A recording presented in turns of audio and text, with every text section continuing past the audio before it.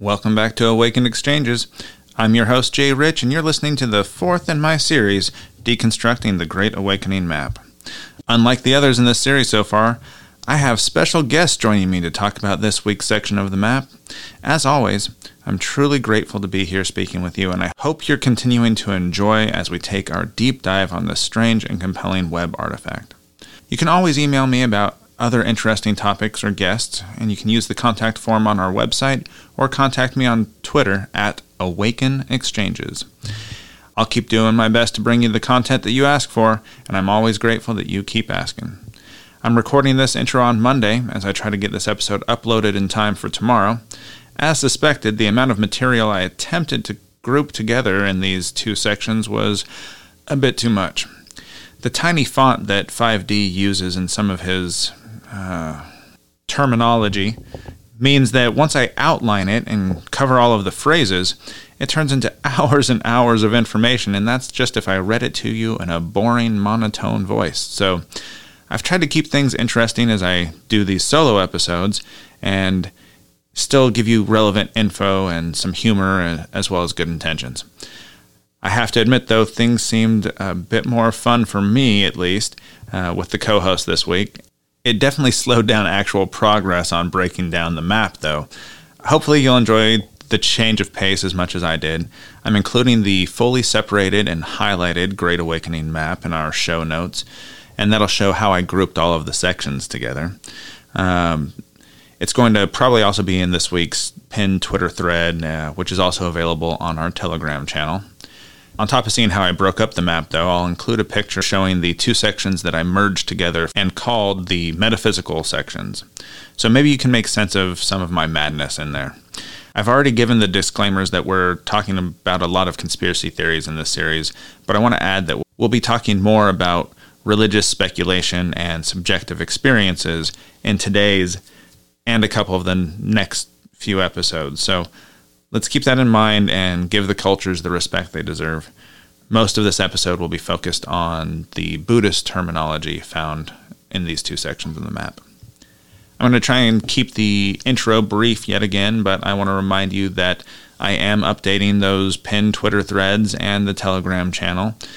I'm going to collect all the visuals that go along with this series, and I hope that you're still enjoying the threads. The response seems pretty strong so far, so thank you again. Very grateful to have you guys here. If you need the link to my Telegram channel, it's in the show notes as well as on our website, and I hope you take the opportunity to engage with us in the exchange. Leave us a message on there and you'll get a personal response. Anyway, before we get to the metaphysical, here's a brief rundown of our sponsors. As always, I want to thank all of you personally for your support. Just listening and sharing this podcast with your friends gives me a reason to keep providing the best content possible. If you have the means and would like to contribute personally, please take a look at our Patreon page, where you will get access to exclusive content and deals. There are already bonus videos available, and way more is going to be on the way this year. As for our other sponsors, Awaken Vapes was the first of the Awaken brands and has been helping you modulate your high with CBD-only, high-terpene vape products since 2019. Genesis Farms has been making the highest quality medicinal RSO, among many other fantastic products, starting with the medical community back before 2010. And last but not least, the Caramel Corn Company, bringing you caramel corn the way it was meant to be. And remember, if you enjoy this podcast, please follow us on Spotify, subscribe to us on YouTube, or follow us wherever else you're listening. And if you can leave a review or a comment on Apple Podcasts, it really does help spread the word. You can also support us on Patreon or connect with us on the social media of your choice. We are at Awakened Exchanges on Facebook and Instagram, and at Awaken Exchanges on Twitter. All right, now stay tuned, and thank you for listening to Awakened Exchanges.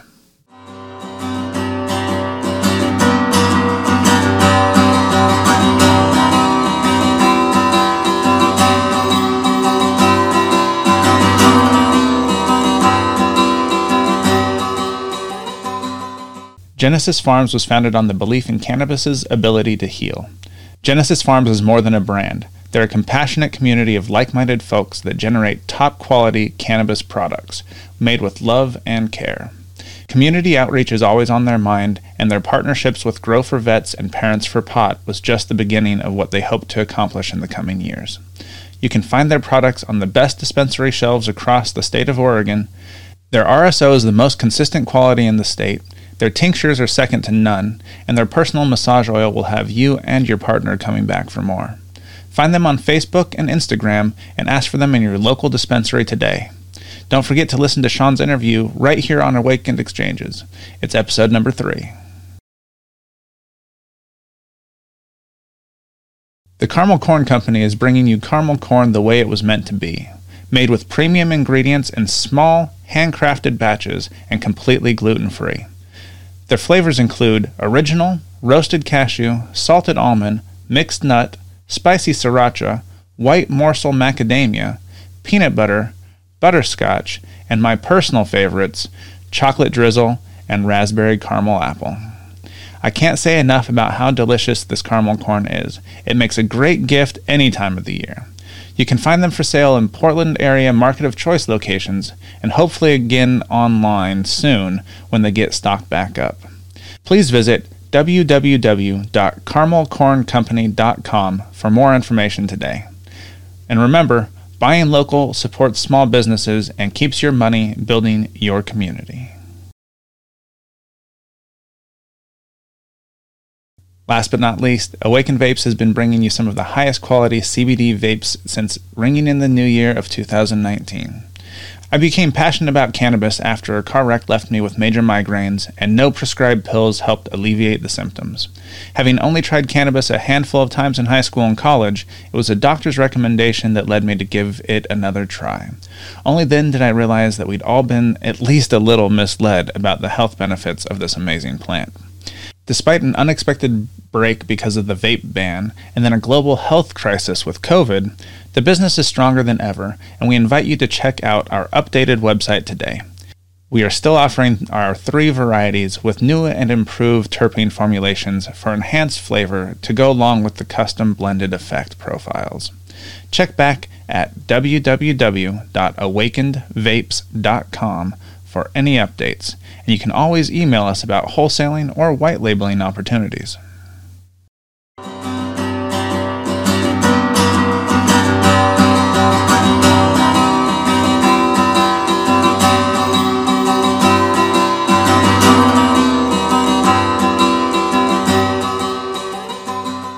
We're back again. This is the 4th episode involving the Great Awakening map. But this one is going to be a very different type of feel for us. This is the first episode where I've basically invited on not one, but 2 co-hosts. I want to thank Sean Shumway and Chris Moomey for once again joining me on what is going to be a very special edition of Awakened Exchanges. We're going to take a deep dive into the metaphysical parts of the map, but before we get into that, Sean and I were preparing to do this episode together when I ended up plying Chris with caffeine, alcohol, and weed to join us for some questions and humor. So I'm a cheap date. It's fine. Chris and I have been smoking since about 10 a.m. and we've been drinking since about 4. So we've got the e-nail on over here, which you're going to probably hear, as well as probably some coughing and whatnot. We've also got our beers going, our ciders, thanks to Avid, a blackberry currant apple that is fucking delicious, by the way. I'm not getting paid to say that, but I wish I were. And this is actually the first time I've drank in probably a month, so you guys ready for this? Let's do it. Yes. All right.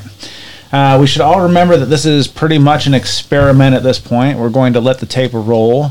Might be a long one-parter, but if it ends up going too long, maybe we'll break it up into 2 parts, or fuck, who knows. Either way, I'm looking forward to what comes of this, and all right, let's start recording. Let's get into the map, and keep in mind these 2 sections, which I'm going to call the metaphysical sections of the map. There's no real single large word, font, or phrase that's listed that quite encapsulates all the concepts, so I just kind of termed it what I wanted to. They have no real form or directed way of reading them either, so I had to read through all of this and group it together in what I thought was the most coherent fashion. So I hope you agree. Let's start in the upper left section, like always, and this one talks about collective consciousness and mass meditation. There's a quote in a tiny font that reads, "Our co-creative group consciousness has the power to manifest anything into being. Therefore, we must keep our thoughts on peace, compassion, and forgiveness for all beings." And under that goal, and under that, their goal appears to be, quote, "an end to all suffering." A good goal and one that's mentioned multiple times. Any thoughts before we get into a little bit of Buddhism here, fellas? Well, my thought on that is not only can our thoughts manifest, that's all they ever do. I look at it as we are never not manifesting. And like they say, it's a choice of where our thoughts are as to what actually comes out into the world around us. I believe it was Chogyam Trungpa from the Shambhala sect that's when I first heard him describe meditation as we are meditating every second. Whether or not we are consciously doing it is the difference. So if you're sitting here being angry or upset all the time, you're going to get better and better and better at being angry, upset, because you're meditating on it. But if you're actually making conscious choices to bring that loving kindness into your meditation, then you can actually affect those around you as well, because you're going to change how you're acting towards others. Exactly, and that's a good point there, that it's about that conscious choice. Is you talk about those negative emotions like anger or whatever, emotions are valid, but they come from more of like an unconscious reactive place. They're almost like a protection mechanism. And so if you stay dwelling in that, that's what's going to cause it to perpetuate and cause these negative points in your life, where you can stop, come down and say, okay, that was then, it sucked, but I can still move on with my life. I can still find peace, center, balance in some way. You can come back to a more of a conscious, proactive choice. I was just finishing up Conversations with God, Neale Donald Walsch, not long ago, and there's a section in there where he actually talks about reactive versus creative. All of our thoughts are creative, but if we let ourselves react, then we're taking away our ability to consciously create. Yeah, just take her off the table. Set her on the floor. She's all good. And I'm going to probably leave a little bit of this in there. Remember, there's a new addition to the podcast family, and Shadow likes to kind of be part of the action. So you may hear her roaming around or us reacting to her as she's exploring her new territory around us. Anyway, that said, I think that's about all I really had on that, was just that, take the opportunity to be creative in your thoughts. Stop, think about it, make an active choice instead of a reactive reaction. Mm-hmm. Did you want to read a little bit about Dzogchen, or shall I? I'll start at least and talk. Basically, Dzogchen is a Tibetan Buddhist term. It's on the map. There's an actual little quote that says, Tibetan Buddhism's highest teachings on how to achieve rainbow body. We're going to get into the rainbow body in Tibetan Buddhism here in just a second.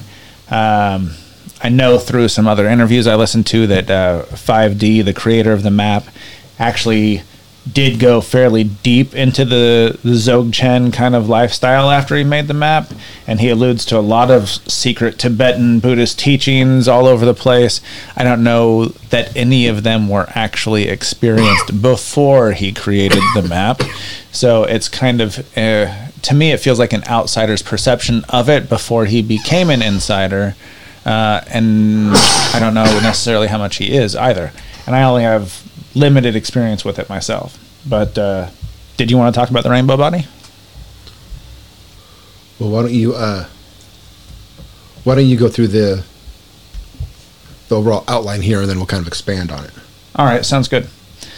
So I don't want to do this term injustice, so let me just start off by saying that I absolutely fucking will.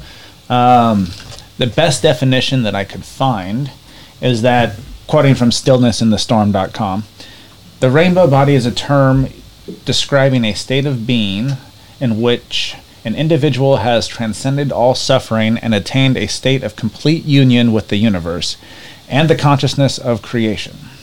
This state of being is very similar to what contemporaneously has been described as ascension. In times of old, it was defined as enlightenment. It is the state of completely destroying the separate selfish self, the negative ego, which emerges thereafter as a servant of universal will. But there are many other ways to describe this state of being, such as universal consciousness. Ascended, sovereign, self-mastered, self-actualized, and so on. It goes on to say that while there is much to say insofar as understanding the core teachings of this technique, it can be summarized as making every thought a loving thought. The mind and consciousness energize the body in terms of how we define our experiences. If we label our experiences as bad and reject the fullness of what life offers, this creates blockages within our minds as voids of comprehension. So we can't understand and reconcile what we've chosen to ignore or deny about existence. Therefore, in order to restore wholeness, as to become holy is what they're trying to say there, one must progressively change all their mental patterns, programs, or beliefs that support separate consciousness. For example, if we dislike some household chore, refusing to embrace it in fullness, this creates a schism within the mind that generates negative emotions. If we accept this state of being as our truth, then disassociation with reality occurs, preventing the energies from fully realizing the rainbow body state. Clearly, we have not made every thought a loving thought if we hate washing dishes or detest some other part of our lives. So it's basically that anything that you already are detesting or hating, you are denying within yourself. You're not delving into it to confront it head on and understand that possibility exists in you. Right. And in that part in particular, I am almost seeing like a relation to like, to put into psychological terms, to Jungian shadow work. Mm-hmm. You know? I love Jung. And I see this as overall, reading through this, if you think about it, and I know we'll talk about, Hinduism a little bit later and whatnot, I mean, this is kind of like, again, that universal message. If you think about, this is a common thing that emerged for us, in whatever this central thing that everything's connected to, whatever you want to say about it. That collective consciousness, whatever you want to call it, kind of a thing, right? Right. This process here, if you think about it, whether those who use this label see it that way themselves or not, this is almost like what I see in the Christian concept of forgiveness. They're letting go, they're releasing that negativity within themselves. Now, in that method, they're attributing it to this external power, to give them the forgiveness they can't give themselves. But on the psychological level, I think it's the same process. As sin, as we get into like the Hinduism, and again, we'll see the same kind of thing. It's all about that return back to source. And real quick, I want to hear a little bit more on that real quick. The monkey head stash batter from Beehive, which I'm smoking on right now, is delicious, by the way. Expand a little bit more on the negativity side and the denying, I guess, at the end there. So I guess it almost kind of goes back a little to, let's see, have we even got to this concept yet about... So, well, it kind of goes back to, like, what I said before. Say, like, staying in that state of negative emotion, in that reactive place. So here, to go to this example, talking about hating doing the dishes, that's a gut reactive place. If you think about it, that's just a function of being, of living in a house that eats food on dishes. Whatever emotional attachment you have to that, and then, instead of always being angry at the fact that you have to do the dishes, look inside and see why, And I'll guarantee there's probably, maybe something to do with your upbringing and the way, you were punished around doing the dishes or something like that, or, some kind of core thing there, Well, I'm going to ask Chris to comment on this here in a second. I know he's going to look all scared here, but I'm going to go ahead and give my personal opinion on it. Be careful, Shadow. So my thought on that, where I wanted to go with it was traffic. That's one of my biggest headaches, right? Mm-hmm. So listening to podcasts in traffic a lot of times, I'm trying to ignore the stuff that's going on around me, the inconsistent driving and all these things, and it's bringing up these things that I actually see. I've done those things before. I had to learn to be a good driver, to not, step on a brake or leave 15 car lengths when you're going 25 miles an hour, things like that you just get better at with age, or you hope to, or just remembering that sometimes people are having a fucking bad day and they're, probably not paying quite enough attention to the road. We all just need to get home fucking safe. And it's been a different way for me to look at it, driving in traffic lately, to try and not always be racing to my destination trying to make the best time, because that's not necessarily important as much as I left early enough to get there on time. Hopefully the universe fucking agrees with me, and let's get there safe. Mm-hmm. You have any reactions there, Chris? Any negative things that jump out at your head that I can make you introspective on for a minute? I'm honestly just kind of enjoying listening to the deep conversation right now. So you're listening to the podcast. Scoot your ass up to the mic, please. I am listening to the podcast while your cat's currently attacking my fingers. Yeah, I know. I appreciate that as well, because it keeps her busy. Her little toy is back there, by the way, if you want that. But I know you, Kreese. There has to be some sort of negative thing that always gets your goat. You see something while you're driving. You see somebody at the fucking dispensary. Every single person that drives in Portland. Well, yeah, but I already used the traffic. So you think merging over after you pass someone would be a thing, or using your turn signals would be a thing, but evidently those are all optional here in this city, so... Well, driving blinkers are like, I think Trevor Noah said, blink and you miss them, because you turn them on for half a second apparently around here, instead of actually signaling your intention to move in traffic like a normal fucking person. You're just playing a game of dodgeball. Yeah, but if people were considerate, it's just like, don't worry if this guy's going to drive like an asshole and try and prevent you from getting over. Then, all right, you slow down for a second. You go behind the fucking asshole and you flip him off if you have to, but you get over and you still do your own shit. I don't know. Traffic always got to me. I drove way too much for a fucking living. So, that is definitely a disservice to Rainbow Body as far as fully describing the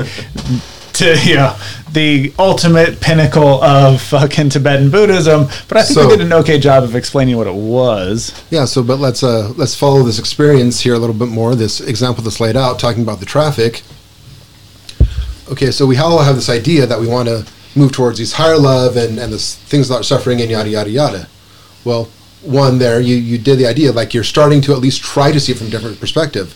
But I'm going to say what you did just here too is a valid part of that too, because we have to remember, and we always talk about negativity, but we have to know that our emotions are there. I mean, that's part of it too, is accepting. Here a minute ago, you had some frustration come out. You honor that, you let it be, and I think we have to remember that's okay too. I don't think I've ever been told that it's okay to be angry, and so then I hold it in slightly too long, and it comes out as anger as opposed to just irritation or frustration, which I can let out and move on with my day and laugh about instead of fucking letting it build up. Right. That's the way I've been trying to handle it anyway. Well, all right. The next concept we're going to get into is also part of Buddhist meditation. It's a meditation rigpa, which in Dzogchen teaching, Rigpa is the knowledge of the ground. So you're supposed to meditate on non-dual mind. Any thoughts, or do you want to mention what Shamatha or Vipassana were? So in our now, granted, we'll admit here, lots of off the cuff conversation, but we do have little cheat notes here. So this says, fuck yeah. I actually do a lot of research for this podcast. If you guys would believe that, it's like, a job or fucking something. Yeah. As someone who have listened to my previous podcast before, know my background from that perspective, I'll say he put together a very good overall overview. This could be a great survey course for this kind of stuff. Thank you. I'm saving them. Eventually, I'll probably release them on Patreon as show notes for patrons. I thought that'd be a good little bonus for people. So. Sure. So, Shamatha is a Buddhist term that often translates as the tranquility or mind calmness. So yeah, tranquility of the mind or mind calmness. So that's the stillness, the absence of thought, kind of the opposite of the Buddhist term monkey mind. And when you're not in that, you're in this. Gotcha. So monkey mind versus Shamatha. I think Kreese knows monkey mind fairly well. Space monkey, so yes. We all do. It's yes, something, we do. It's something that cannot be put off unless we start to become aware of it and start to work with it this way, because it's how we navigate in the world. We're constantly processing and evaluating, and that's how we relate and keep ourselves safe and operate in the world. We meditate in that way from childhood. So until you consciously choose to meditate differently and change your thought processes, you're stuck in what you've learned, basically. Mm-hmm. All right. Space monkey. Oh, go ahead, Sean. And to go to it a little more, that's how we define what something is, by how we relate it to what we already know. So when we immediately counter something, we immediately start to run this process about what it is. And again, we're running through that through our entire day. It's through your entire life, from the moment that you learn what a decision is and that you have the ability to make the right or wrong choice in that decision. You're constantly learning from that experience, and it just goes into every decision that you make from that point on. That's where your sense of value and your sense of being comes from, is the experiences that you're maintaining throughout your life. Mm-hmm. What gives you a special sense of calm? Because I know you are always thinking, you've always got a billion things going through your mind. When does it shut off? For me, it's when I'm out with no man-made natural inputs. So for me, being out in the forest or being away from the human aspect of things, to kind of feel that primal instinct again, to see what it's like to not be on top of the food chain anymore by swimming in the ocean or being in the forest. I think we get too comfortable in the fact that we have the ability to have an imagination and to be able to imagine the things that we're capable of, whereas from the primal side of us, we don't really experience any of that stuff anymore, because current society has pretty much null and voided that. You can go to the store and buy your meat, your bread, your flour. You don't have to hunt or produce any of that on your own anymore. So it's taken that aspect out of everyday life.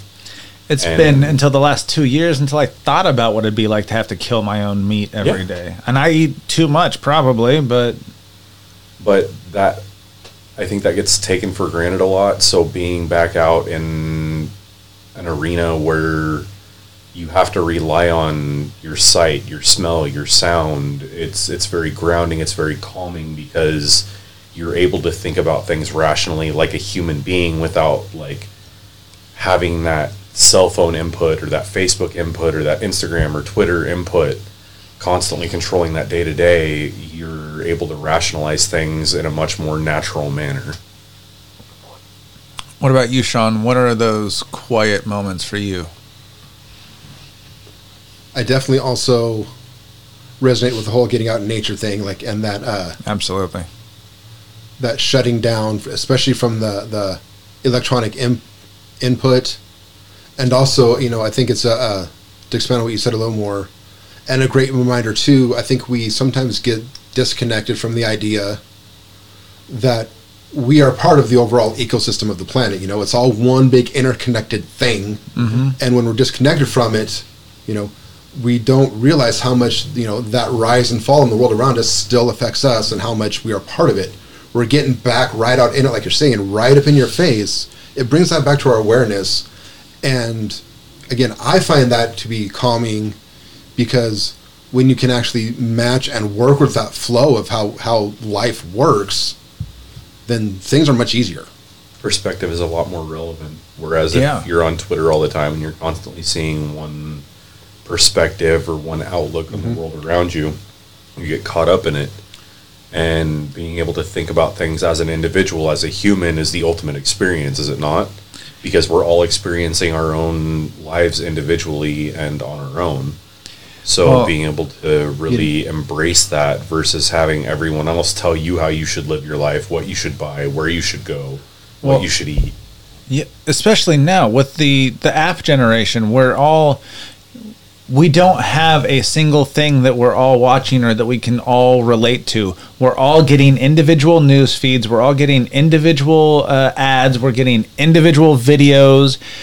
All of our stuff is being recorded in such a way that the cohesive unity that even used to exist in the 90s, say around fucking everybody watching Friends on Thursday. Everybody would go and have water cooler talk on Friday about that. It was just a little something that everybody could relate to, or at least everybody in some sort of context could have this co-mingling. And we don't have any of that anymore. It's been disconnected because now we have social media, and now we have at our fingertips everything that we need. They've taken it out. They've taken the humanity out of humanity. We have our Black Mirror sitting right in front of our faces all day long, scrolling through our phones. They sold us our own reality. Yeah. 1984 got the time a little wrong, but then again, think of it this way. Everyone coming in, it also helps spark the conversation, though, about the ideas of different viewpoints, different perspectives, because there were. That's true. They're starting to display, like you talk about those common things all around entertainment, and that this kind of set this rhythm to life. There's a lot more diversity where people are pulling from different areas. That's what you're saying, right? And so, in a way, opening that up is starting to maybe open up different ideas, different ways of thinking, and. You think it's going to turn into a big melting pot? It kind of depends on. I think we're at a tipping point right now because we have so much of the polarization what's going on. Absolutely, the fringes, the individualism that could go too far and pop. I think it's also possible. Maybe we're going to figure out and say, okay, let's kind of back off. Let's find a middle ground here. That definitely needs to happen. I think society today is very much caught up in. How is my political opinion relevant? How can I make a difference with my voice? So the things that people are passionate about, whether it be a Black Lives Matter or whatever type of movement you get into, whether you be on the right side of the spectrum, the left side of the spectrum, at the end of the day, we're all divided. It's that fringe 10% on either side. There's no doing something for someone else because you can. You have to do someone else based off of their political belief or their viewpoints in life. It's not so much the humanity of it anymore. It's the value that person has to you. Do you do things to people because you have similar beliefs to them? Do you do things to people because you see the world the same way as them? Or do you do things to people because they're a human being and because that's how you feel? Yeah. I hope that people start. My favorite quote has always been, be the change you want to see in the world. Exactly. So if everybody just actually started treating people decently, everybody stopped having casual rudeness, casual fucking disrespect all over the place, we could actually turn it around somewhere, I think. What do you think? Yeah, absolutely. Do you think that there's actually a chance for I think a third party, a unity party, to come in and just take something away from the Democrats, or do you think political is just going to have to blow itself up in a civil war? I honestly don't think it'll come to a civil war, but there's this divide that's been so gapped in the last few years between the parties that now it's you have extreme liberal or you have extreme Republican. There's no one wants to vote for anyone in the middle anymore. No one wants to find that common ground because it gets swept under the rug. And this country has been absorbed with the drama of having two polar opposites go back and forth at one another, whether it be through reality TV, whether it be through workplace drama, any number of different inputs. We've just become obsessed with this drama associated with everything. So even mainstream news it's one. You go to CNN for a supposedly middle perspective, it's left middle at the best. Fox is right, MSNBC is far left. Nobody's watching the same shit, so how are you getting the same information? I remember back a while ago, I think it was like when they were starting to the debates were starting to get ready, and the commercials for it was like, the most important election of all time, like the whole tone of it, it reminded me straight up of a wrestling pay-per-view commercial. Seriously. Right. It's become dramatized. It's literally gotten to the point to where they sell it to everyone on news sites just like pay-per-view companies do for UFC fights. It's absolutely astronomical how much money that these people make, and the general public doesn't even realize it. They don't care. It's not worth. They would rather argue about the other shit instead of realizing that they're all getting paid by the same corporations to promote the same agendas. That's what you're buying off of a media source. Is you're buying their agenda. Yeah. You're buying the information that sounds the most relevant to your beliefs, and you're following Rupert Murdoch proved that with Fox News. He may have even changed his mind in recent years. It kind of seems like he's kind of realizing that he started some fucking shit, but it's too fucking late. He let the cat out of the bag. It is what it is, It just needs to get back to the point to where the news needs. I mean, obviously, it's not going to be unbiased, but it should be unbiased. That's what having that reporting stance is. Yeah. You're not going in there and reporting this person's perspective or this person's perspective. You're reporting the facts that are associated with whatever is happening during this time, whether it be a wartime incident, whether it be a natural disaster, whether it be a commonplace good deed that someone's doing. It should always be an objective point of view. Have you heard of The Hill? It's like it's on YouTube, I believe, mostly, and also on Twitter. It's Crystal and Cigar, I believe, are the guys' names. I think Crystal is the conservative and Cigar is the liberal. I can't remember. It might be reversed. Either way, they're both moderate on either side, and they have reasonable fucking discussions about the news that is going on for the day, and actually talk about it. Don't yell at each other, and give you fucking both sides in a reasonable way to speak. I would hope they catch on. You're hearing a logical point of view from two people that are actually informed and they're researching their opinions on their own. Whereas in today's modern society, you don't have that. You have people that watch CNN and that watch Fox News and that watch OAN and that watch CNBC, and they're getting what's being sold to them. And they're not questioning what's being sold to them. They're hearing words that have been written down on a script long before these people have ever said them. Absolutely. And they have been designed to elicit some type of emotion, whether it be a state of fear or... Like all the local news channels, they strip all that stuff together, and they're saying the exact same words across all the states, saying the exact same scripts. And let's not forget the impact of meme culture, that for all these things going on, we have these little blanket statements being passed around, filtered into everyone's mind, so they're reducing these big, complex, subtle things down to these very polarizing, say a gun rights issue or abortion. Or yeah, exactly. And they're just coming through that way. That's why this is the era of social media where everyone has a voice, where everyone feels like their opinion should be relevant based off of how many likes they get or followers they have. I don't know what you're talking about. Everybody having a voice, Chris. It's not like we're on a podcast here.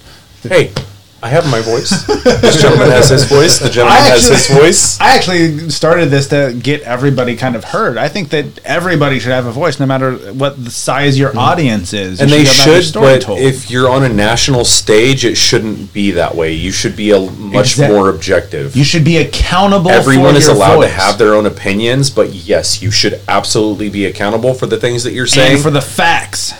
And it should be a fact-based report. Like, there shouldn't be any... If you're going into a situation and you're getting information from someone and it is incorrect, and you get to that situation, whatever it may be, that information causes you to end up making mistakes in the long run with whatever you're working on because you've been given misinformation. It might not be completely inaccurate, but the statement has been designed in a way to mislead the actual fact behind what's being said. So they're actually stating the truth, but they're implying that it's something different. So with this constantly going on, you're losing sight of what the real base subject material is. You're losing sight on the fact that this could be portrayed as this, or it could be portrayed as this, or it could be portrayed as this, but I just want to sell it as that. So regardless of the fact that this is going to affect someone or something, I don't care. I just want to make money off of it. And people buy it every day. Millions and millions and millions of people eat into it, and it's gotten to the point to where now the media has essentially caused us to get into a frenzy, and we saw the January 6th incidents happen. Because people have this false sense of what's actually happening in the world. They are seeing their own facts and their own subgroups, and they think that that is the absolute truth. That's actually why I started this Great Awakening Map project, was to kind of break it down so people could realize, okay, not everything has to be true, even if it's interesting, and this person says some stuff that is true. I just want to point out that we actually got to this right here from Mind Calmness. So we're gonna go ahead and try and move on to the next term. This is why quick. you don't let Chris do things. No, I think this was great. That's absolutely the reason people are stuck in this circle, this perpetuating. Yeah, that is definitely a piece of it. Is that, and you're being sold one thing by 9 different people. It just depends on which network you want to go to buy it from. and it's kind of like well, it's just like we've talked about before. One of our common favorite movies, Fight Club. Fuck yeah. And that's why he has that breakdown, because he realizes the falseness of that lifestyle that's being sold to him. Mm-hmm. Chuck Palahniuk, still a great writer. Portland legend. I got to meet him briefly at Western for a screening of Fight Club, actually. All right. Back onto this, though. Vipassana is the next term we're talking about. And yes. And why don't you bring us up a couple of these? Yes, and Sean and I can talk for a few minutes, and you can join us in on another. So, are you having fun? Yeah. This feels like what I would love to see happen all the time on video with all of us here fucking airing. This is the 3-year plan. Yeah. But I still have to find some way to make you guys move to Austin, at least temporarily. All right. So Vipassana is the next term, and literally means special super seeing. It's a Buddhist term that's often translated as insight, which you and I have talked about a few times. Mm-hmm.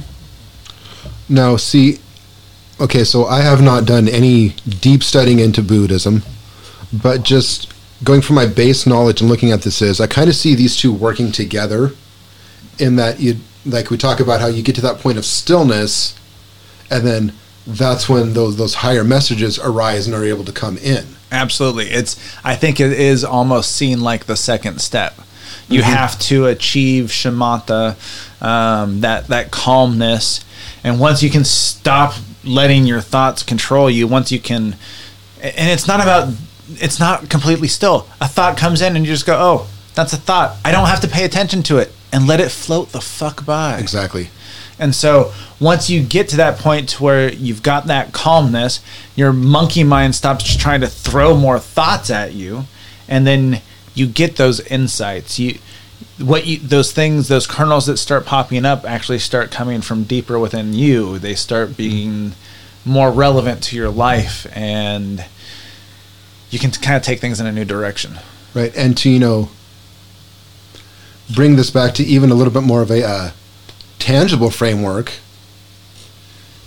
is thinking about, my work as a massage therapist. I always tell people oftentimes that the benefit of that work, besides me pushing and pulling on the tissue, is that chance to just stop for an hour.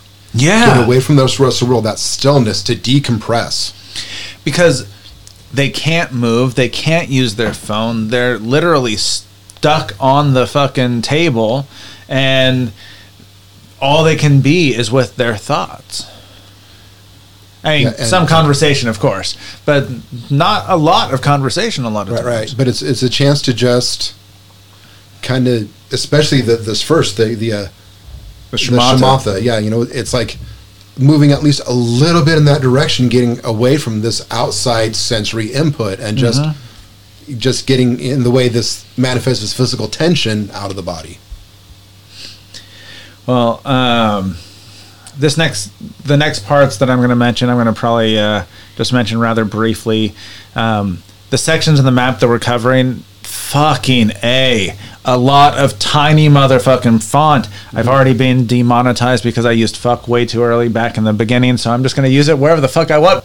But I really do believe in the Buddhist philosophies. I come from raised by a lapsed Catholic and a lapsed Lutheran and a basically Christian upbringing.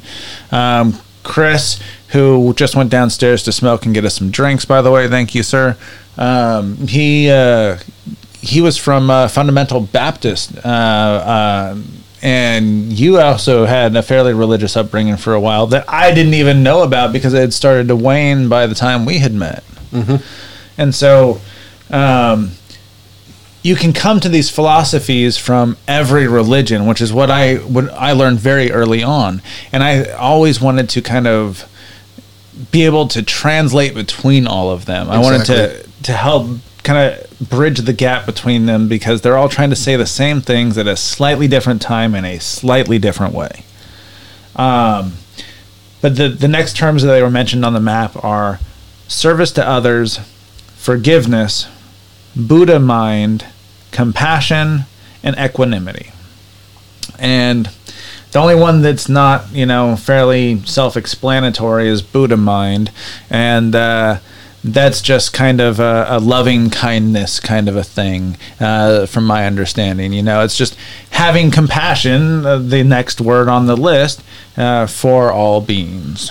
Well, and I think a big piece of it, too, and especially I know in Buddhism they talk about a lot, but it relates to anything, is it's the freedom from suffering. Yes. And I think something important to remember on that is people talk about, freedom from suffering. They think that means that bad things aren't going to happen. That's not, I don't think, quite what it means, because that's not, pain happens. Suffering is when we get stuck in that. It's a choice. It's learning how to, like we've talked about before, do this emotional processing and let go and move on and see what value there was to the experience. The first rule of Buddhism is life is suffering. And so once you realize, and it's still not even just like, okay, so I'm just supposed to accept suffering. No, it's like there's going to be suffering. No matter how good things are at, this any given point in time, there is likely to be suffering again. Not many people die in their sleeps in a happy dream next to their loved ones who die right with them so they don't leave anybody mourning. It's just not realistic as much as the Notebook may want us to believe that. But you can still accept that suffering, process it, feel your feelings, accept them as valid, talk about them so other people can accept their own feelings, so that they can feel validated as well, right? Right. We all want to be felt. We all want to be heard. Exactly. We want to be felt. We want to be loved. And so if we can do that kind of a thing and keep that in mind, then we realize that service to others is service to ourselves. That too, absolutely. And to go back on those points, one, and that's why, about experience and working through that, that's why I really like to make the language of it, to make a really clear distinction, to use the difference between pain and suffering. Okay. The pain happens in life. The suffering happens when we stay stuck with it and reject it. So suffering is almost the mental side, whereas pain is the physical reality that happens. Sure. Interesting. I like that kind of concept. Yeah. The next couple of terms, real quick. Did you have anything on those before we move? Because I know there's a few we're just going to race through. Yeah, so. those are. I would really hope everybody knows what these basic human virtues of service to others, forgiveness, compassion, and equanimity mean. Oh, well, I will say, touch real quick on the point you said about service to others is service to ourselves. One, yes, you could look at that. It collectively creates a better collective for us. But, and I don't have the exact figures on this, but so when I was many years ago, I was dating somebody. She had a small son. We would go to this thing set up through his preschool. It was called the Kids and Dad's Night. We'd do an activity together, and then the kids would go to play. We would have a little roundtable talk with a psychologist, and it wasn't like lecturing. It was he would bring up different concepts about parenting and whatnot, and we would just have an open discussion. He was a facilitator. At that point, he happened. I remember him mentioning that in Seattle they did a neurology study. In Seattle, they did a neurology study where they brought in a bunch of monks. Okay.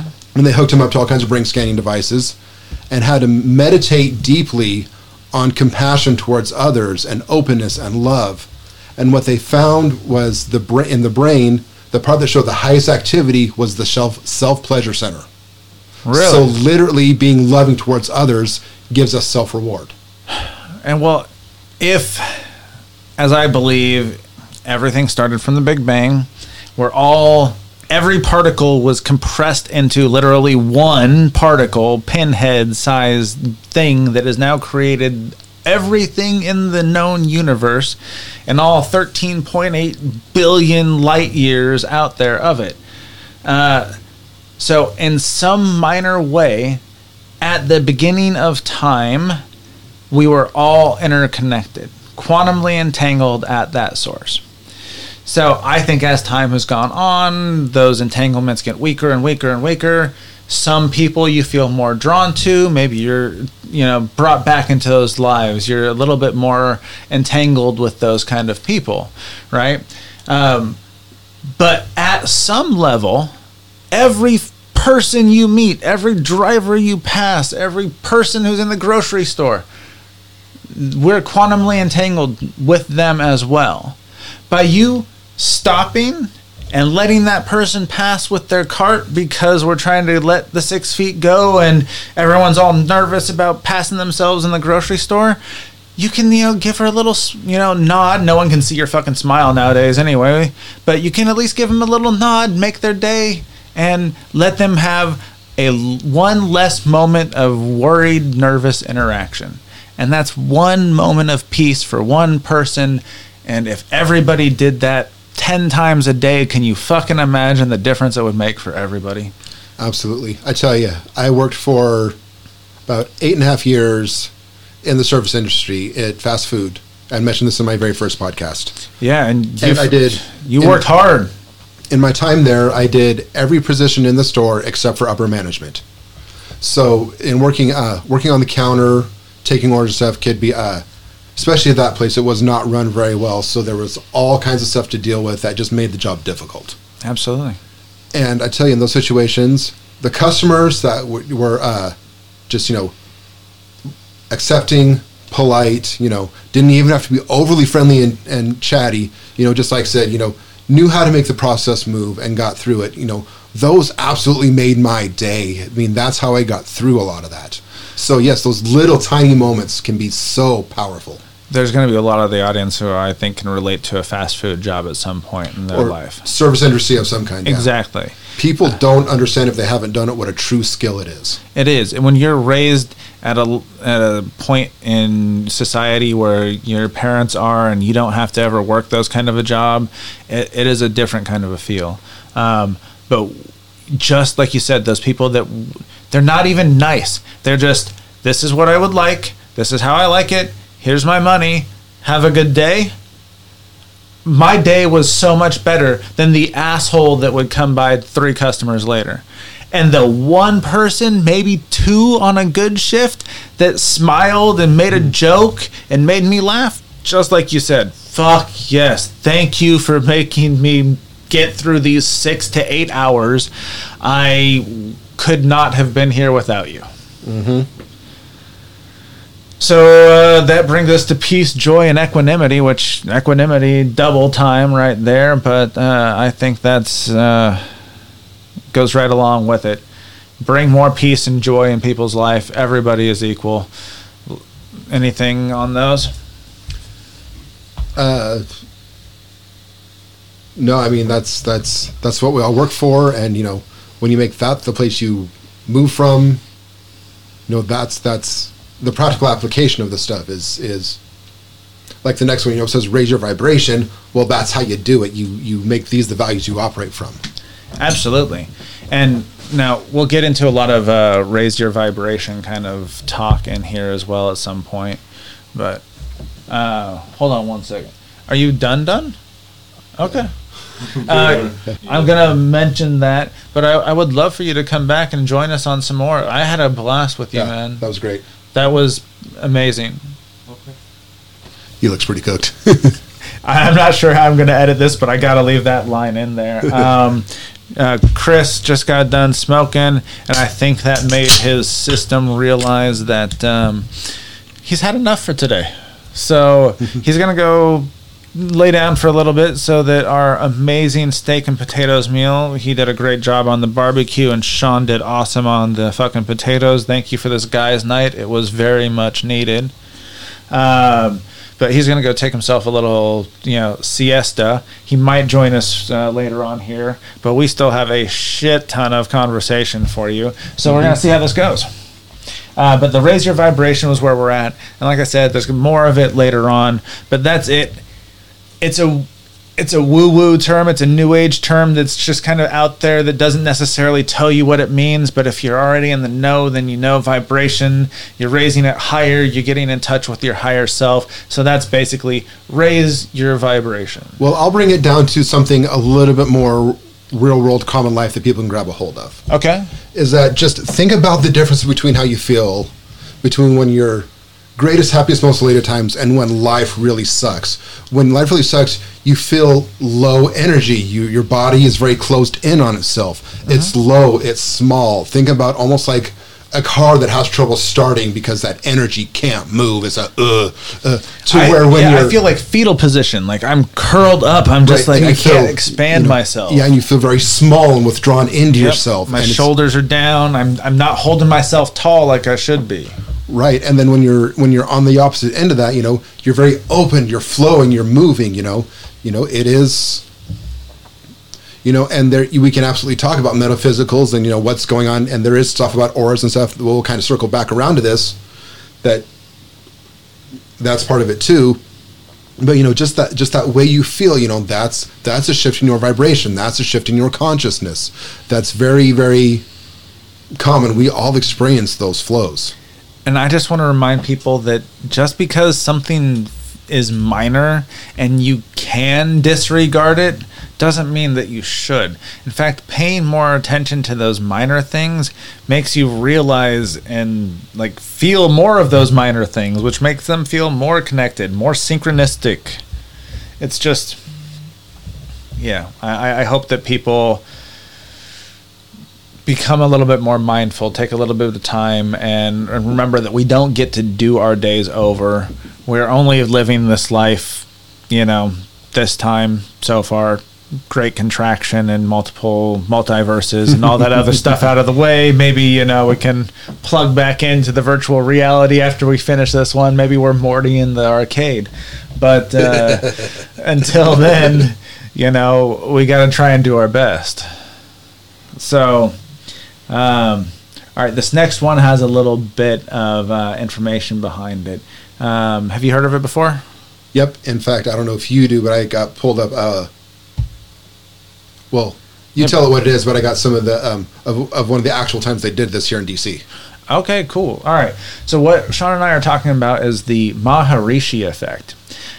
It's basically group meditation where you're focusing on peace, and it's been shown to reduce violence dramatically. So generally, the Maharishi effect may be defined as the influence of coherence and positivity in the social and natural environment generated by the practice of transcendental meditation.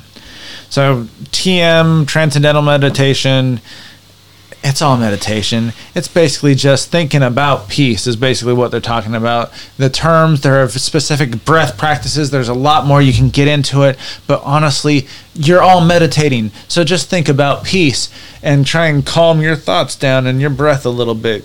Slow your mind. You know, not that I'm doing a good job of that right now. But yeah, there's more pieces to this. So real quick, I have an article here, and specifically in '93 they did one of these in Washington D.C. At the start of it, I don't see how long they did it for, but at the start there were about 800 meditators. By the end, they got up to about 4,000. Okay, 4,000 meditators. You said in D.C. Yeah, and this was in 1993, and they saw a 23.3% drop in HRA crime while the demonstration was happening. Then but it rose back up again after they stopped. Very interesting. Did they list there where the statistics came from by chance? I like to give things the benefit of the doubt. What's the website you're looking at, actually? It is World Peace Group. All right. World Peace Group. Check them out. Check out their stats. But I have seen some, you know, evidence that it looks like you can affect consciousness on a group scale as well. I know that individually they've shown like messing with random number generators and zeros and ones, things like that, getting variance in lines that of random chance that you shouldn't be able to do, have been proven to effective. So it's basically raising that to the next level, that group consciousness level. Right, and when this goes back to like you take this in a negative aspect, this is the same way mob mentality works. You know, this is the way, you know, Hitler was able to fire up the crowds. He puts out this idea, then gets that rhythm going and gets them all locked into this idea about all the bad Jews and yada yada yada. Fuck yeah! So it's that. Oh wait, we want to kill who? Yeah, it's that same concept, just utilized in a different way. When people come together and all think about and focus into one area as a group, there's this connection, this resonance that happened that raises it up higher. You know, we see this, you know, just like in scientific experiments of different frequencies. Okay. You know. So the next term actually goes into this as well. It's the transfiguration into light, which is better known as ascension. I'm trying to think of a good way to describe it. I should have probably written one down. But basically, it's the belief that we have a higher being within us that we're trying to get to. We're raising our vibration to that. There's part of me that thinks that this whole 3 or 4D process, if you include time, that we're experiencing now is part of an experience our souls, our higher selves have agreed to or have entered into being.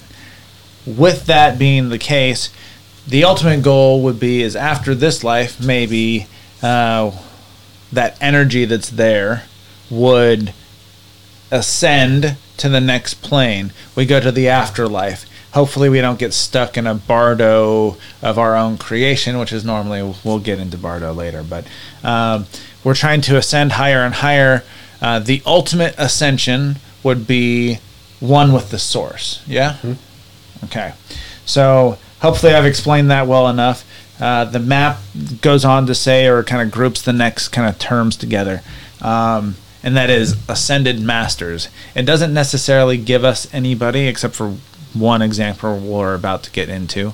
But it said that you gain abilities as you reach further levels of ascension and are able to 5, 6, and 7 or higher dimensionality while interacting with yourself here on Earth still. So, very mind-melting stuff at times. Well, let's, speculate on this, that if you could bring your consciousness to the level to observe beyond the 3 or 4 dimensions now, why would you not be able to operate and do things beyond the limitations of 3rd or 4th dimensionality? Absolutely. Like basically standing outside of time and being able to interact what you needed to, or stories of gurus being in 2 places at once, basically, or more. Which is, going back to, these ancient religious texts are many, many, many, many things, but among others, they're an early expression of what we're just now discovering through the good old quantum science. It is exactly. You just said being in 2 places at once. They can do that with particles now through quantum science. Absolutely, quantum entanglement. We can transport. Teleport rather. Yeah, we're on the cutting edge of a lot of shit. It's going to change. This is another universal truth that's always been there. We just have a better set of words and language to talk about it now. So, as they gain abilities, it talks about telepathy, the ability to manifest objects, telekinesis, or the ability to fly, which technically ability to fly could be just another offshoot of telekinesis, being able to move things in a different way. But we actually talked a little bit about this in our last episode, right? Mm-hmm. So I believe that was episode 16. I think I actually mentioned it later on in the notes, but I didn't mention it for this here. But the only thing we didn't really talk about was manifesting objects, but we kind of hit on that just a second ago. If you're operating in the 5th dimension, or the 6th, fifth dimension, because outside of time. So you're up 1 level from us. Then why couldn't you, make miracles happen? Jesus. Well, if you exactly, or Buddha. Yeah. Muhammad. All of them. We appreciate your service to all of us. We can all come together. Thank you. But about the manifestation there, as I said earlier, my point of view is that we are never not manifesting. We cause the occurrences of our lives to come in from what our perception is within. And especially when we want to consciously start to do this, like say we want to bring more abundance into our life for whatever reason, only right now, because of our perception, is the reason why there's a timeline process to that. Yes. We raise our consciousness, see be outside time. Why could we not instantly manifest things? Math says that all time exists now, and I believe that to be true. So, to me, it's just kind of... I get that we're experiencing time linearly, but I guess technically it's happened, or maybe it's happening in multiple ways in a way that it's condensing in on itself. And, yeah, I need another drink. So, it's just... I understand that there's things that we're not going to know in this lifetime, but I love that us apes are still trying. Mm-hmm. Before I get to the actual one guru that they mention in here, anything you want to say on this? All right. Padmasambhava. I actually know how to pronounce some of this shit. Wow. Padmasambhava, also known as Guru Rinpoche, incarnated as a fully enlightened being, as foretold by Buddha Shakyamuni, which there was this guy that I was talking to at Coffee Creek, and he was trying to say Siddhartha while I was saying Shakyamuni, and I was basically saying that they were the same person. He looked at me like I'm crazy. If you ever by chance happen to hear this podcast, fuck you and go do some research. Padmasambhava is considered the second Buddha by the Nyingma school, the oldest Buddhist school in Tibet, known as the Ancient Ones. Do you know anything about Padmasambhava or any other ascended master gurus? Basically the second coming of Buddha. They don't see Buddha as being, one and all. It's always there. Everybody can become a Buddha. Everybody is a Buddha. But I asked and then rambled.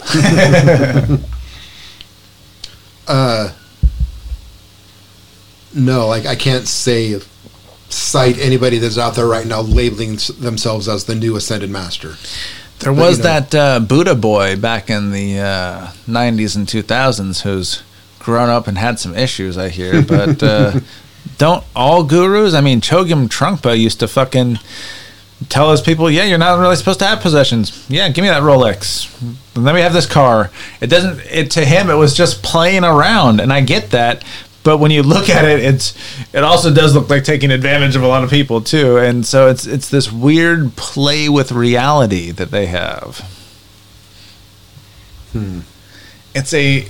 They are trying, in my thought of it, as a guru, as an ascended master, somebody who's working from that level, you're not actually trying to do what's right all the time. It's actually not trying to be here. You're trying to help somebody else get the lesson they need to learn. Sure. So, and I'll, I think we should make a quick distinction between those two terms, in that, an ascended master is someone who has, truly done the soul work and left their selves come to this level. May not even be on this plane right now. Pretty much, anybody who memorized the teachings and everything could go out and sell themselves as a guru. Absolutely. And try to make money. If anyone's trying to get you to pay for things right off, or not trying to give you some sort of service or product in exchange for your money, be fucking wary. That's just common sense at this point, people. But yeah, the ultimate point of the Ascended Masters and all of the other is the escape of samsara, which is rebirth on Earth, right? Yeah, that's again one of those common things between many practices, especially that Eastern side. It's that coming back to source. I mean, it's that return back. And once you return to source, the map talks about universal knowledge, and then points out once again, I think I mentioned this in one of the previous episodes, omniscience, omnipotence, and omnipresence. More on those, but basically all knowing, all powerful, and everywhere at once.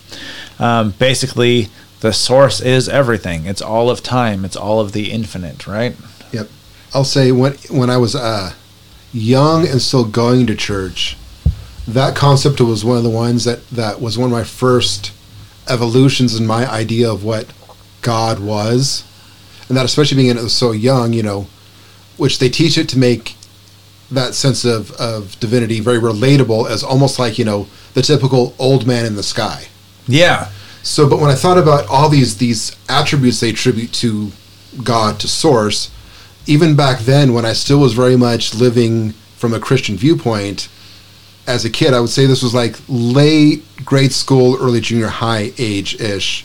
But I came to understanding, well, it makes more sense that God is more like a presence, a force, that maybe there is a central consciousness there, but, that there isn't like this singular being like you would actually go talk to in heaven. It's just like this flow. And in my own, just as a story of my own evolution, that was one of the first kind of evolutions and shifts in my understanding of what deity was.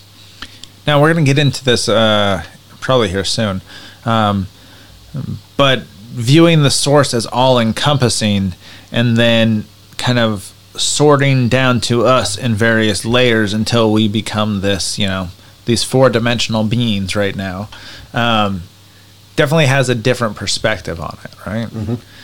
The map goes on to imply that basically after death, when we go through Bardo, which is one of the last Buddhist terms, and I probably should have got a better definition of it, but it's basically your after-death experience. And that is what actually leads us to those higher realms and Buddha fields, which are pre-universal knowledge, It's that next layer up, that next dimension or so, maybe the one after that, where you're getting higher and higher, eventually getting to empty awareness, and back to the source and end to suffering in the one. And that's basically what we were talking about there. That's everything that I wrapped up in the MAPS Buddhist philosophy that seems to be, scattered throughout that thing. Any thoughts on the Buddhist stuff before we move on to the next part? I just think it's such a great kind of universal philosophies. That's I think one of the nice things about Buddhism is you can approach it from a very open mind, because they say, that, it's not a religion, it's a philosophy. You can be a Buddhist Christian. You can be a Buddhist anything. You can apply these kinds of practices to anything, and it just brings a great centering and deeper connection to whatever you're following. There is no way that I could separate my Catholic Christian background from my Buddhist beliefs and philosophy. Once I got to a certain level of mental understanding of it, I can't impart that verbally yet. I'm trying, people. But once I got to that level of mental understanding where I could wrap my head around it, it just became so evident that they were trying to say the same thing. Yeah, when you find those juicy middle ground areas. That's part of why, and I know it resonated with you, but that's why I had you read Conversation with God. Thank you for suggesting that, by the way. Because it takes so much, it breaks down those core concepts and then says, and here's how it was expressed in that Christian language. He lives in Oregon here? Yeah, like in the Eugene area, right? I think Ashland. I think it's down south. That's right. They got a big community of Oregon Shakespeare Festival, lots of theater down there, lots of open-minded people. But yeah, it was an amazing read. I read the first 3 volumes. I think there's a 4th one out now. And again, this is Conversations with God by Neale Donald Walsch. Yes, please look it up. I'm about to take another dab. Sorry about the echo over here. But yeah, if people would realize that religion is trying to get you to believe in something, whereas spirituality is you getting to believe in yourself, you just can open yourself up a little bit more. It doesn't have to be a confrontational thing. It doesn't have to be I'm right and I know everything, because I don't fucking know everything. I don't know goddamn anything probably. But yeah, most anything. I do not know anything for sure. I know how certain things work and I can make things work, but I can't tell you why or the underlying quantum mechanics behind all of it. And even if I could, why the fuck would I bother? It's part of life at this point, and I wish that people would stop getting caught up in the dogma and start just kind of getting back to the message. Christianity, no matter how fundamental it is about loving each other. Yep. Jesus, people, literally. Right? Now, here's an interesting ponderance for you, though. I can't say this is 100% the way it is or isn't. I've not researched this yet, but this is just a random thought my brain had at one point. All right, I'm looking forward to it. So if we approach things from the idea that ultimately everything that happens in our experience is part of our growth, part of our ascension, part of what's there to move us forward, and things only happen that, at least on a soul level beyond this plane, we consciously agree to create. So that tells me, on some level, we agreed to let organized religion rise to the level that it has.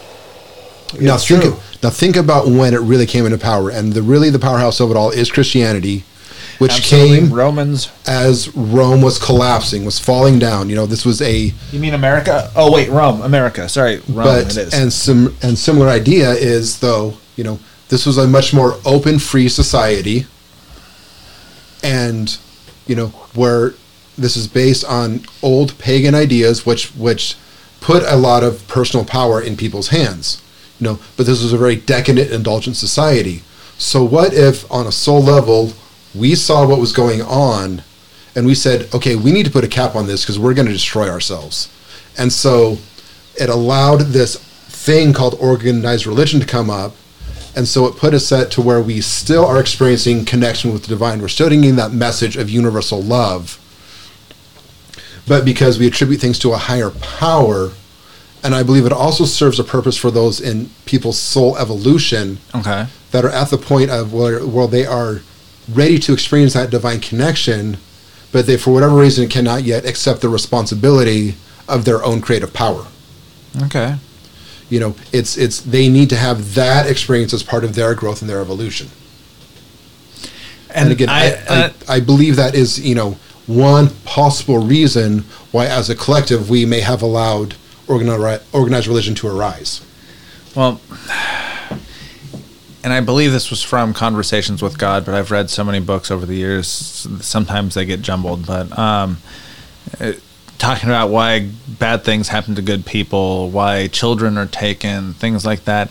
It's not because God wants us to suffer or anything like that. It's because, all of these things happen, but because... Let's take a child with cancer. Or, let's take a very personal example for me. Let's take my half-brother who was born with pieces of his heart missing, okay? They thought he was going to live 3 weeks. Made it to 12. Fucking miracle child, okay? That's fucking miraculous. Don't get me wrong. Most of my life I've thought, fucking 12 years old, what the fuck? He missed out on so much. And I was thinking about it on what he missed out on. But he also... He came in and he beat the odds for 12 years. Yep. He fought. Times were probably not easy for that family. But there had to have been so many lessons for so many people that he helped bring through. Yep. And so if I could see it from a fifth dimensional perspective outside of this, he touched thousands, tens of thousands of lives and brought these feelings of well-being into others. So while yes, he lived a short life and it was painful, and I'm pissed the fuck off that he died as early as he did, I am beyond grateful that he was my best friend, one of my, if not my best friends for those 12 years while I was in town. Before I even knew that he was my half-brother, when I just thought he was my cousin, which is another story if you haven't listened to the intro, but it's just... And those things make things worthwhile. Yeah. And that is so right there. That is these things we've been talking about in practice. Seeing that, those things can coexist at the same time. And that one doesn't necessarily deter from the other, doesn't lessen the other, but choosing to see those positive things makes those negative things palatable, makes us able to process and handle them and live with them, and again, move from that point of pain out of suffering. That is exactly it right there. You look at what you can draw out of it. Well, it's definitely, we've got to take a step back. There was an NPR, I think it was Hidden Brain that I was listening to, where they were talking about this guy wrote a book on thanking everybody who was responsible for his morning coffee. And that meant down to the semi-truck drivers, to the coffee bean growers, to the store workers, to everything on the path. And when you can step back for a minute and realize how much work goes into that, I think they calculated it out. If everybody got a living, I think they went with a $15 an hour minimum wage, like what we were trying to do for America, which I still hope passes, which is still not enough to really live on with prices the way they are in some places. You still have to share houses with people. You still have to cohabitate. It's a lot out there. We should be able to afford it on our own, but that's a whole other fucking podcast. Remind me where I was for a second.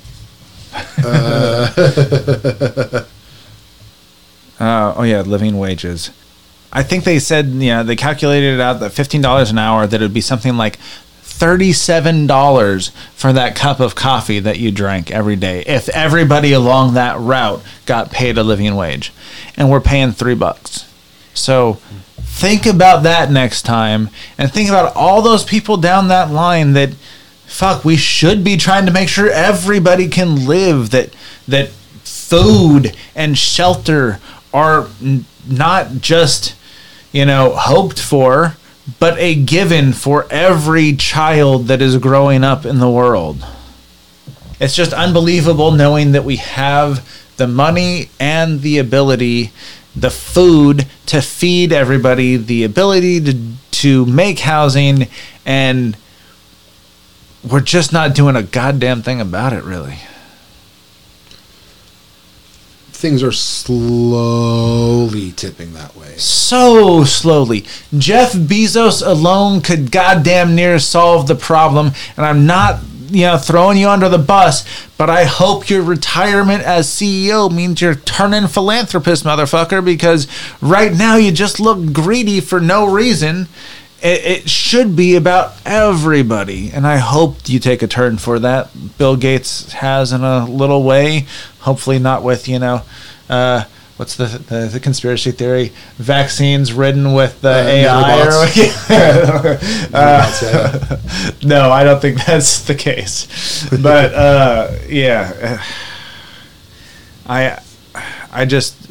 I just wish people would continue to be grateful. I've been trying to hold that mindset, and I hope people do as well. Take that, if nothing else, from these conversations.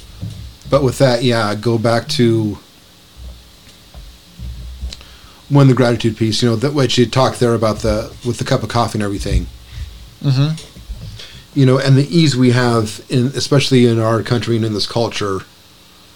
That's why, I don't want to make this sound like in any kind of egotistical or arrogant kind of thing, but when I see people getting fed up about the line in the grocery store. Oh, yeah. It's, I understand the need to want to get to where you're going. Absolutely. But I always just really come back to the point of I can literally go get something to eat at any time. Yes. What a phenomenal blessing that is. I am not currently worried where my next meal is coming from. Mm-hmm. I am standing in this store. I'm going to tell you a little thing that I thought was amazing. I was just sitting being patient. There was a long line at Winco, which is a local food place around here, and really popular after the winter storm. I even gave it a day, but everybody was still trying to stock up. Shelves were, bare-ish, things like that. But I'm there, and I'm waiting. Chris is actually there with me, and he's starting to try and pace back and forth, trying to get in line. Well, I want to go wait in this line over here at number 13 or whatever. And I'm just you go do you, Chris. I'm fine. I'm going to stay right here. And we're waiting. People filter through, and then all of a sudden, another checker appears, comes directly over to me and says, "Sir, I can help you over here at number 14." "Thank you, sir. I really appreciate that." I waited patiently, and I got helped before I would have if I'd gone down to any of those other lines and tried to force myself in. I waited patiently, opened things up, and I got through there We bagged all of our stuff. We tried to make it as quick and painless for him. Made a couple of nice little jokes. Kind of made each other's day. If every interaction can go like that, thank you. Thank you, Lord. Mm-hmm. Thank you, whatever source. I'll take it. All right. Well, that pretty much concludes our Buddhist section there. We're moving on to this next little highlight of other spirituality because, well, there was a shit ton of stuff to try and compile. So what I started with, I was actually going to rearrange this because I was going to go into Hinduism next because that and bodes well right after the Buddhist stuff. But because I didn't, we're going to go ahead and start with first, second, and third wave volunteers. Before we jump into this, can I, since I've listened to, well, I still have to listen to the second one, but I've listened to the first episode of this, and I think this overall subject is fascinating. Yeah. Something I want to get a little clarity on. Please. In your research, have you ever said, now, 5D labels this as the path that led him to our higher consciousness. So you talk about some of these things that, especially in the first one, that are a little out there, Just a bit! Our good friend Corey Good and all that. Now, I'm wondering, does 5D, does he claim these things are true? Or is this, he says this is the path that led him to consciousness, is looking at these concepts and doing his own research and development what maybe led him to making some more of his solid conclusions? Where have you said anything where that line lies? I think he's walking a very fine line, and I want to preface this that this is my personal opinion, having listened to a few podcasts, seen a few videos of him explaining the map. He genuinely believes in a lot of this stuff, and he spent a shit ton of time researching. He is a smart, capable individual who obviously is a talented graphic designer, as he helped the QAnon world spread, and those of us just in the conspiracy theory world have been fascinated by this thing that is going to stick around thanks to the AI that's already crawling the fucking web right now listening to us. So I think at one point he was sucked into or believed most of, if not all of the things on this map to some level. And because of his enthusiasm for the subjects, he infected a lot of people, as we're starting to realize that thoughts are infective as well. It's not just viruses. You can thought viruses. It's that group think that we're starting to learn about. And I think that because he was so exuberant in his studies, he's probably backed down now, as personally what I think is that it's kind of become he had all of this information. He was really excited. He pushed it all out there. He wanted to help people. And that's the real goal. He wanted to help people. But I think that as he got into the Dzogchen kind of stuff, I've heard a little bit less and a little bit quieter, and maybe that's him quieting his mind. Maybe that's him reaching Shamanta instead of diving deeper and deeper down the rabbit hole of conspiracies. Very well could be. So I do think that he never said that he believed all of it, but the excitement you could hear in his voice, it reminded me of the recent Robert Bigelow interview on JRE, which was just released, I think, yesterday. I watched it. Robert Bigelow is a very important philanthropist who owned Skywalker Ranch for a while, and not Skywalker Ranch, Skinwalker Ranch, excuse me. Paranormal hotspot kind of place. He's an aerospace guy who's made billions. He's funded a whole lot of stuff because he's been fascinated by the research. But because he was hooked at an early age and wants to believe, it's easier to convince him by a preponderance of the evidence instead of a very much black and white case. Right. Where JRE wants fact, I need this to be true right now, and he is all preponderance. I probably lie somewhere in the middle. And I have, in both in-person discussion and in groups on Facebook and whatnot, I've definitely seen that as a tendency. And when we start to get into some of these alternative thought ideas, Yes. is that you have to be really mindful about what's been putting out there, because there's a difference between liking an idea, being exciting idea, being open to the possibility of an idea, and saying this is the way it is, this is what it is. And I think there's a certain degree there where people, they're getting to these things because they're disillusioned with the status quo. And I think there's maybe a hopefulness that they just want it to be true just because it's different. It's what's going to give them an answer, what's going to break this out. So I encourage anybody, especially if you're very new to researching these kind of things, find a balance between an open-mindedness and also a healthy amount of cynicism. I think that is so perfectly well said. And I just happened to look over at the time. I already knew this was going to end up running long. We're fucking barely into this thing. So since we're going to split these up, I think this is a great time. Thank you, Sean. I can't think of a better way to end this first part.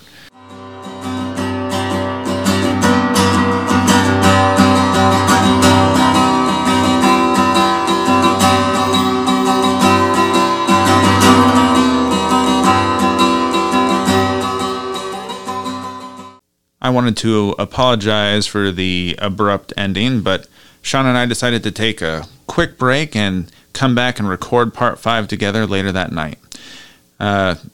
Thankfully, we were fueled by a little bit of Awaken Vape's own Energize, and had a very fun little session I hope you guys enjoy next week.